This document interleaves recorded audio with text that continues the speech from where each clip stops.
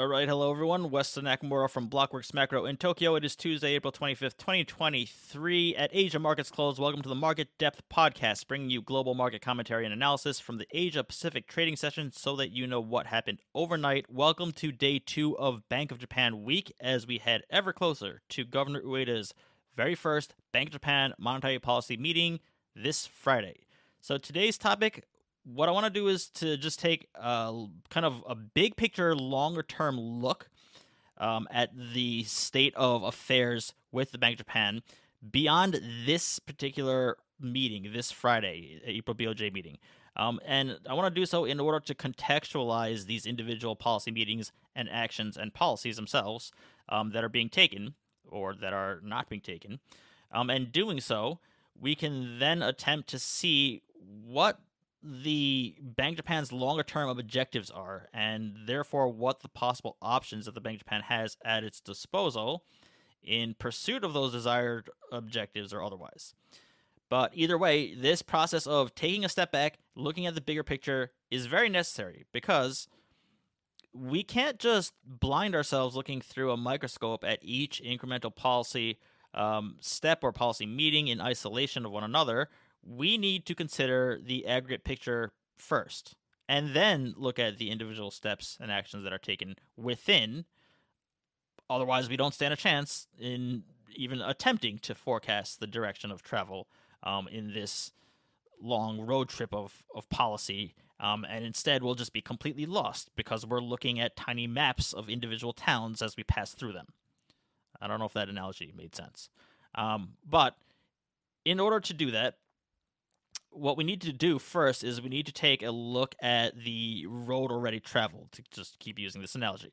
Now, in my first episode, my inaugural episode of Market Depth, about a month ago, I outlined the entire history of the previous Governor Kuroda's decade-long, unprecedented tenure of policy experimentation and the results that came of it. And for those who missed it, here's a trailer of it. Here's the intro of it. So let's dive in. Last 15 years, prices have been declining and declining.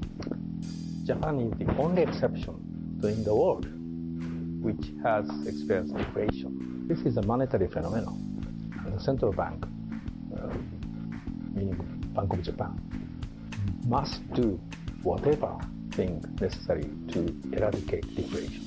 It's not often that the Fed plays second fiddle to anyone, but the Bank of Japan is front and center today. Bank of Japan decides to enter the money printing business. I thought central banks were meant to think long term. Is this Kuroda effectively being freaked out by 3 weeks of turbulence on capital markets? Crossing the Bloomberg terminal here, the BOJ is saying that they're going to look at their yield curve at every single meeting there. No, look, I mean, the Bank of Japan succeeds by failing. So this over my shoulder is the Imperial Palace grounds, famously during the height of the Japan asset bubble. This plot of land was worth more than the entire land value of the state of California. So, very lovely, yes. Was it a bubble? Probably.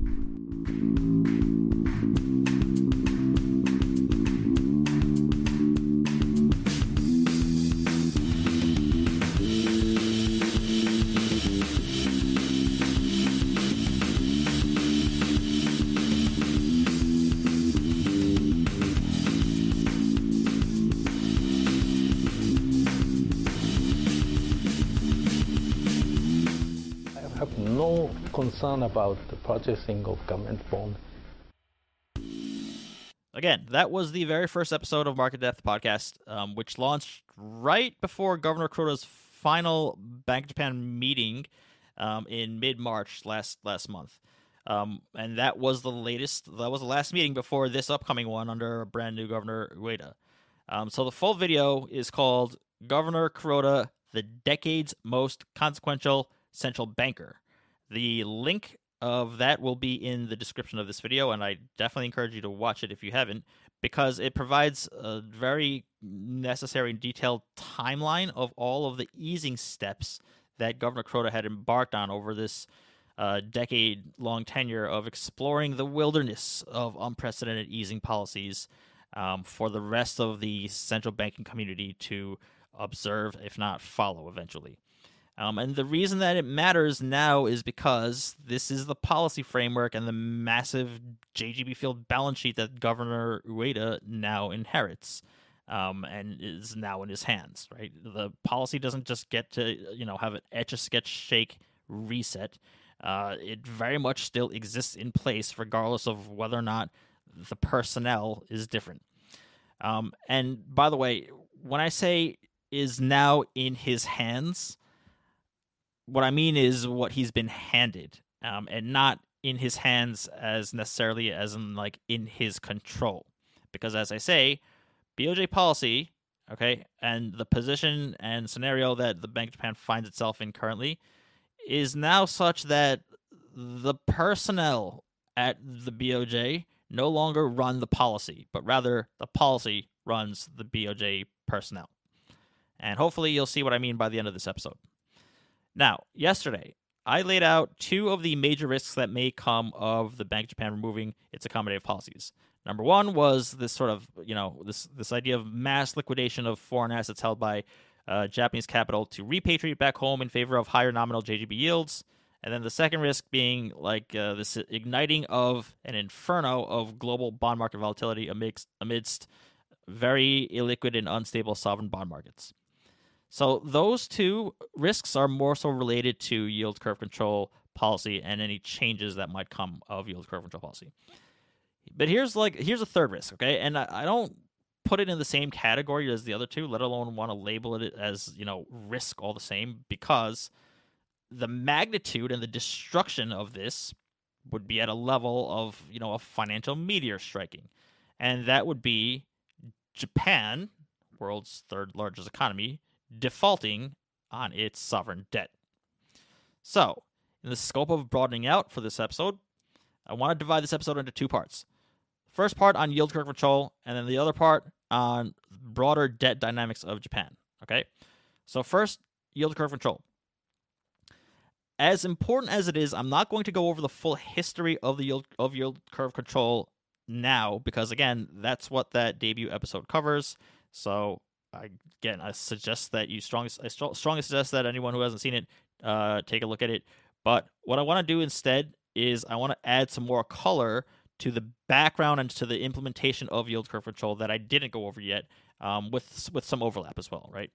So basically, under conventional monetary policy, central bankers tinker with the very front end of the yield curve, right? The raising and the lowering of the policy rate, be it Fed funds for the Fed, or say the cash rate for the Reserve Bank of Australia, and so on and so forth. And indeed, the Bank of Japan also tinkers with the policy rate, though not really too much tinkering these days, given the Bank of Japan has its policy rate on the floor at 0 for the past 2 decades, and at minus 0.1 since January of 2016, making it the only major central banker left with a negative policy rate currently.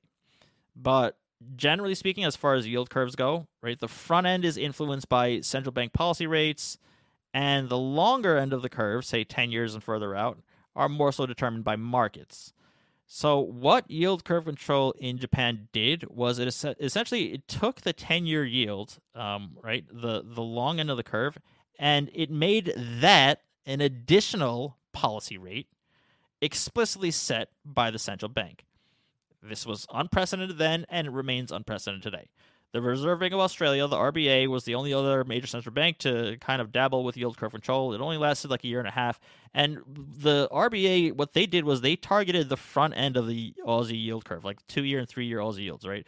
Which is essentially like really not that too far, from the cash rate anyway. So even that wasn't yield curve control to the extent that the BOJ and its massively heavy hand, shoved into markets was all about, okay?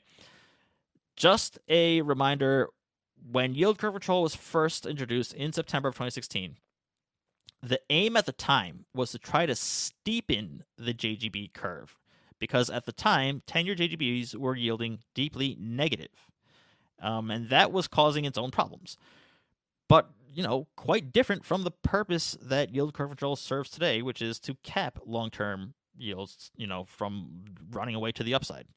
But in September 2016, the aim wasn't necessarily to put a floor under deeply negative JGB yields either, but it was simply to just take the 10-year yield and make it an additional policy rate and pin it to around zero. And this around zero, that wording and that concept is very important, okay? And it still remains today.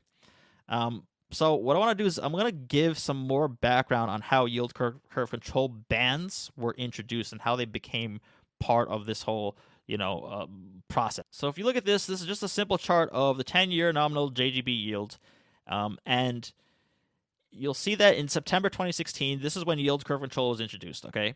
But prior to that, right, you can see that JGB 10s were yielding deeply negative, okay? And this is when Topic's bank stocks were getting absolutely slammed because they were hit with a negative policy rate in January of that year, in addition to, having the long end of the curve in negative territory. And that negative policy rate in January of that year, as you can see, that led to a massive collapse in the long end in the 10-year JGB yields as well.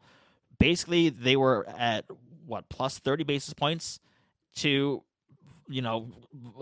sharply falling now down to near negative 30 basis points, okay?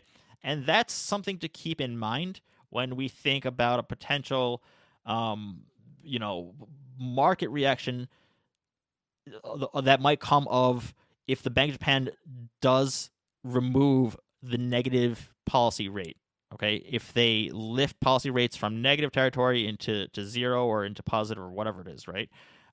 Because perhaps one of the reasons that the Bank of Japan has been dragging their feet on, keeping this negative rate as, in place is because they might be afraid that the kind of opposite market reaction might occur should they do that. And essentially, if they remove the negative policy rate and they lift it up to zero or to whatever it is, if they just move it higher, directionally higher, you might get an explosion of the entire curve higher, just as the entire curve fell deeply, deeply downwards. Yields fell deeply downwards, even the longer end, when they introduced negative policy rates in Japan.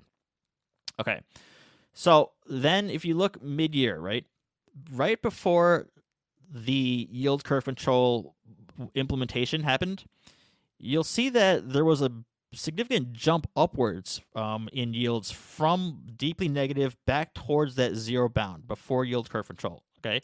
And that was on an announcement the prior to yield curve control being unveiled in August of 2016, when the Bank of Japan announced that they're going to undergo a policy review, much like what's being proposed for this Friday.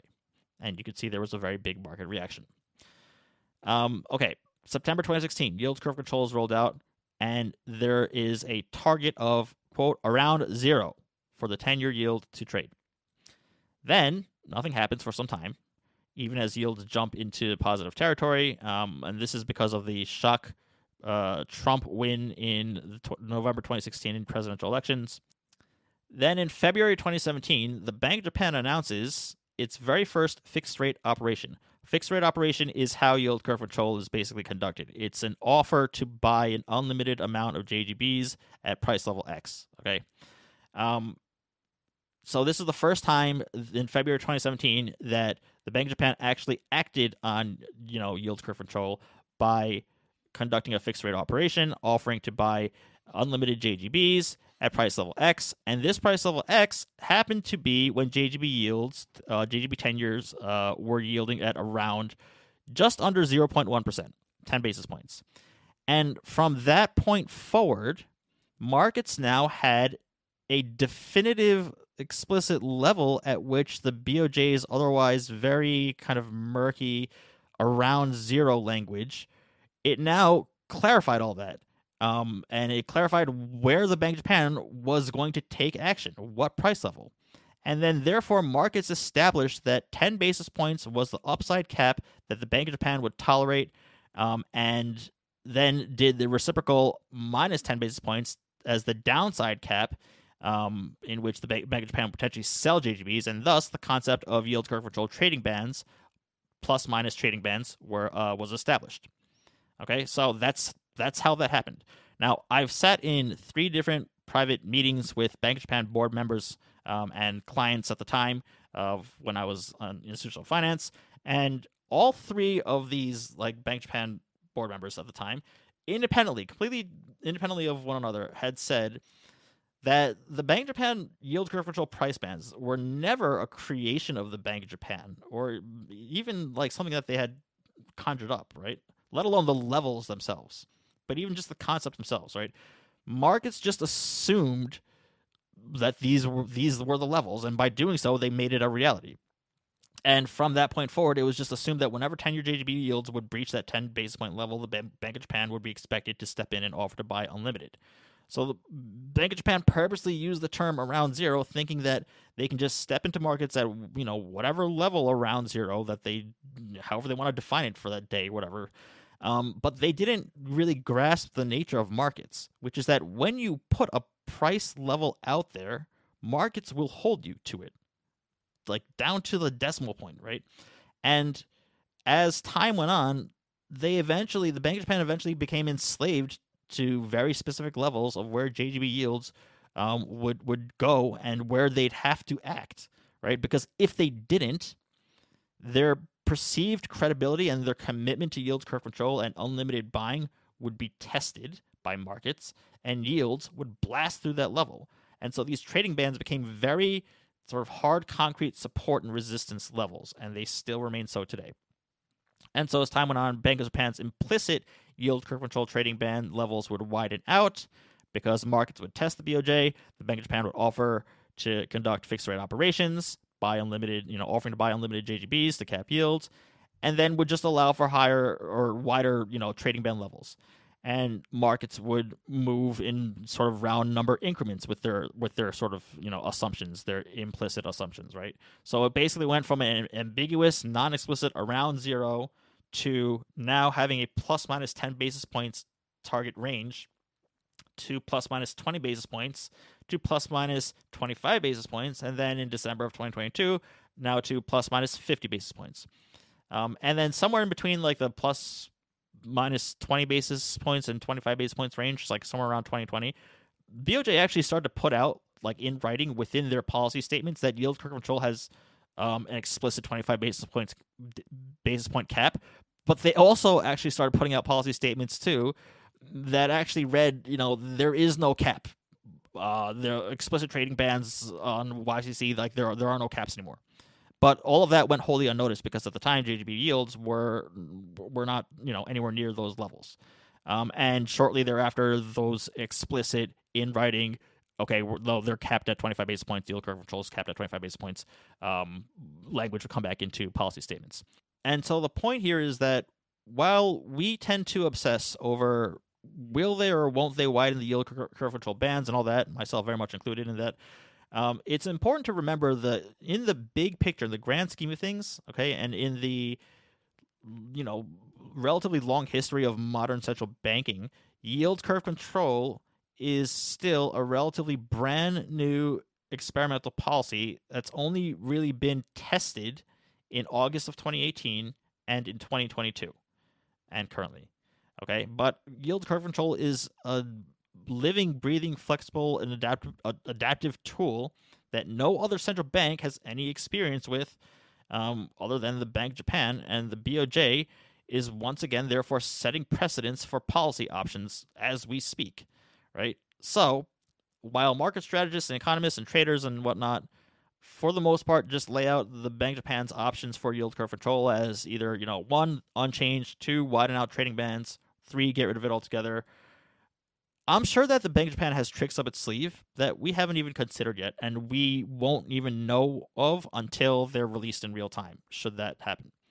And they don't have to happen on monetary policy meeting days only. They can happen at any time, as was the nature of yield curve control from the start. That we can step in at any time of day even, and cap yields. Take, for example, December 22, when they widened the 10-year JGB trading bands to 50 basis points. So while all the eyeballs and all the attention was on that part of the policy at the time, the Bank of Japan in that policy statement also announced that fixed rate ops, offering to buy an unlimited, would now include any JGB with a coupon. So that means it's not just 10-year JGBs anymore. It's 2-year, 5-year, 20-year, 30-year, and 40-year JGBs, not just 10 years. And in the immediate days that followed this policy statement, the Bank of Japan and then JGB yields started blasting upwards. The BOJ began conducting fixed rate ops on 2-year and 5-year JGB yields for the first time ever as well, just this past December, and targeting shorter dated maturities. And so therefore, going back to what I just said about how, once central bank's strike price is explicitly set or acted upon, that becomes the market's now assumed support and resistance levels, right? So given that the Bank of Japan had offered to buy 2-year JGBs at 3 basis points and 5-year JGBs at 24 basis points in fixed rate ops for unlimited size, we can now assume that the markets assume that trading bands on 2-year JGBs will be plus minus 3 basis points and 5-year JGBs to be plus minus 24 basis points, along with the already established 10-year JGBs with plus minus 50 basis points as of current. Okay, so now there are 3 tenors with JGB, upper and lower band trading bands. It's not just the 10-year JGB as it currently stands. Okay, so if either one of those, the 2-year, 5-year, were to pop out and not be, essentially guarded by the Bank of Japan yield curve control policy, well, you can see front-end yields move up significantly higher, not just in JGBs, but also in markets like U.S. Treasuries. So yield curve control can be shapeshifted in ways that we don't even know, and so just be prepared for the notion that like a BOJ shock itself may be redefined.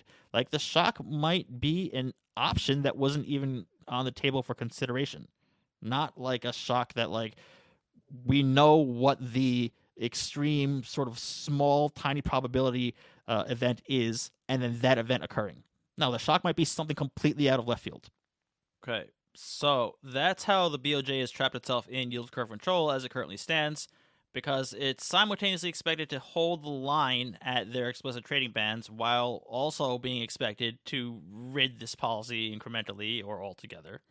And basically, when you've been suppressing yields that have been dying to burst out for this long and, to this extreme, and then yields are finally allowed to do so, I mean, it's anyone's guess as to where markets go from there, yields go from there. And it's not going to be isolated, again, it's not going to be isolated within just Japan in a vacuum, because JGBs are the world's duration anchor.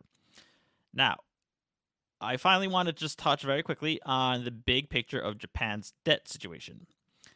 Very simply, Japan cannot afford to have higher borrowing costs, period. Because this is the most indebted country in the world, and it has demographic structure that does not allow for debt to be repaid in principal or even just their interest on servicing their debt. Okay, here's a very simple graphic. On the left, you'll see Japan currently spends about a quarter of the national budget in just servicing existing debt. That is debt that is issued at rock bottom, artificially low yields. 0, basically, at free, okay? And yet Japan has a 250% debt to GDP ratio. And yes, although these are all like different maturities and all that and different yields, let's just say for the sake of like very easy, simple math sake, okay, let's just say that they're all 10-year JGBs that were issued in the last few years, which would be at 25 basis points. So basically, if yield curve control bands were lifted to 1%, that's a 4-fold increase in borrowing costs. That's the entire national budget. Again, oversimplified and doesn't apply that way, but you get the idea, right? You can't have borrowing costs go up. Not even a little bit, okay? Then on the right side, just take a look at the amount of JGB issuance by the Ministry of Finance, by the government, compared to interest rate levels. So, very simply, again, the government cannot afford to have the Bank of Japan start lifting the long end rates higher and higher, even in 25 basis point increments, let alone have the Bank of Japan just completely rip the Band-Aid off and be completely out of the market. The Ministry of Finance would not be able to finance itself and to service, and just to service existing debt. And then you're going to have Japan default on its debt. And if Japan defaults on its debt, that is not going to happen in a vacuum by any means. This is the 3rd largest economy in the world. And even though the JGB market is half owned by the BOJ, this is still the 2nd largest sovereign debt market in the world by notional size, second only to the United States Treasury market. So basically, the Bank of Japan in the long term will have to come back to some form of yield curve control. It doesn't mean that, yield curve control in current form. It might be structured and operated completely differently. It might be called something different. It might be repackaged and branded as something else. Very much like anytime the Fed rolls out some form of market accommodation, they have a brand new facility and name for it, right? It's typically named after whatever the crisis it's responding to at the time. But at the end of the day, it's performing the function of backstop of last resort. And the Bank of Japan is really no different. And all other central banks are no different from the Bank of Japan, right? It's the market stabilizer of last resort as well as the lender of last resort, even if, or especially if, that last resort lending is to the government itself. And so I leave you with this clip of a meme video that I made. First of all, I'm not an actor or anything like that, okay? So this is just like, I'm a clown. This is me being a clown, a macro clown. But this is basically me playing Lex Friedman, interviewing Governor Kuroda late last year. And yeah, it's like a joke, obviously. But the core message of what I'm saying here is not at all a joke. It's very serious. This is what the Bank of Japan and other central banks, for that matter, ultimately what their purpose will be, right? So if you see any sort of changes and attempt to, alter yield curve control and this and that, of course that can happen, and that likely will happen, but ultimately it'll come back to central banks supporting government debt and government bond markets at the end of the day. Okay, so this is a clip from a meme video that I called A Few Good Yen. It's pinned on my Twitter at Across the Spread, so make sure you follow me on Twitter Across the Spread if you want to watch the full thing. It's like 8 minutes long or so. But make sure, more importantly, that you have your notifications turned on and make sure that you're watching Market Depth for the rest of this week as we continue to get closer to this Bank of Japan meeting on Friday. All right, thanks a lot. Governor Kuroda, did you order the unilateral intervention to keep pressure off of your JGB unlimited buying policy? Answer that question, because I'm entitled to an answer. You want answers? I want the truth. You can't handle the truth. We live in a world with untenable household, corporate, government debt.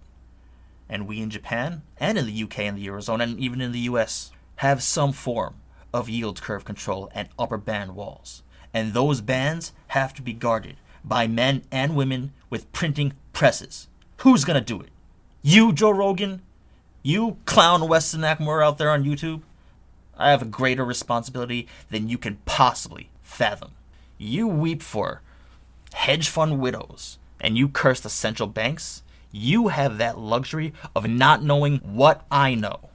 That fair value suppression on JGBs and macro hedge fund widows, and the death of price discovery and capitalism itself, while tragic, probably saved pension funds' portfolios and financial stability and Japan's very solvency. And my existence, while grotesque and incomprehensible to you, saves portfolios.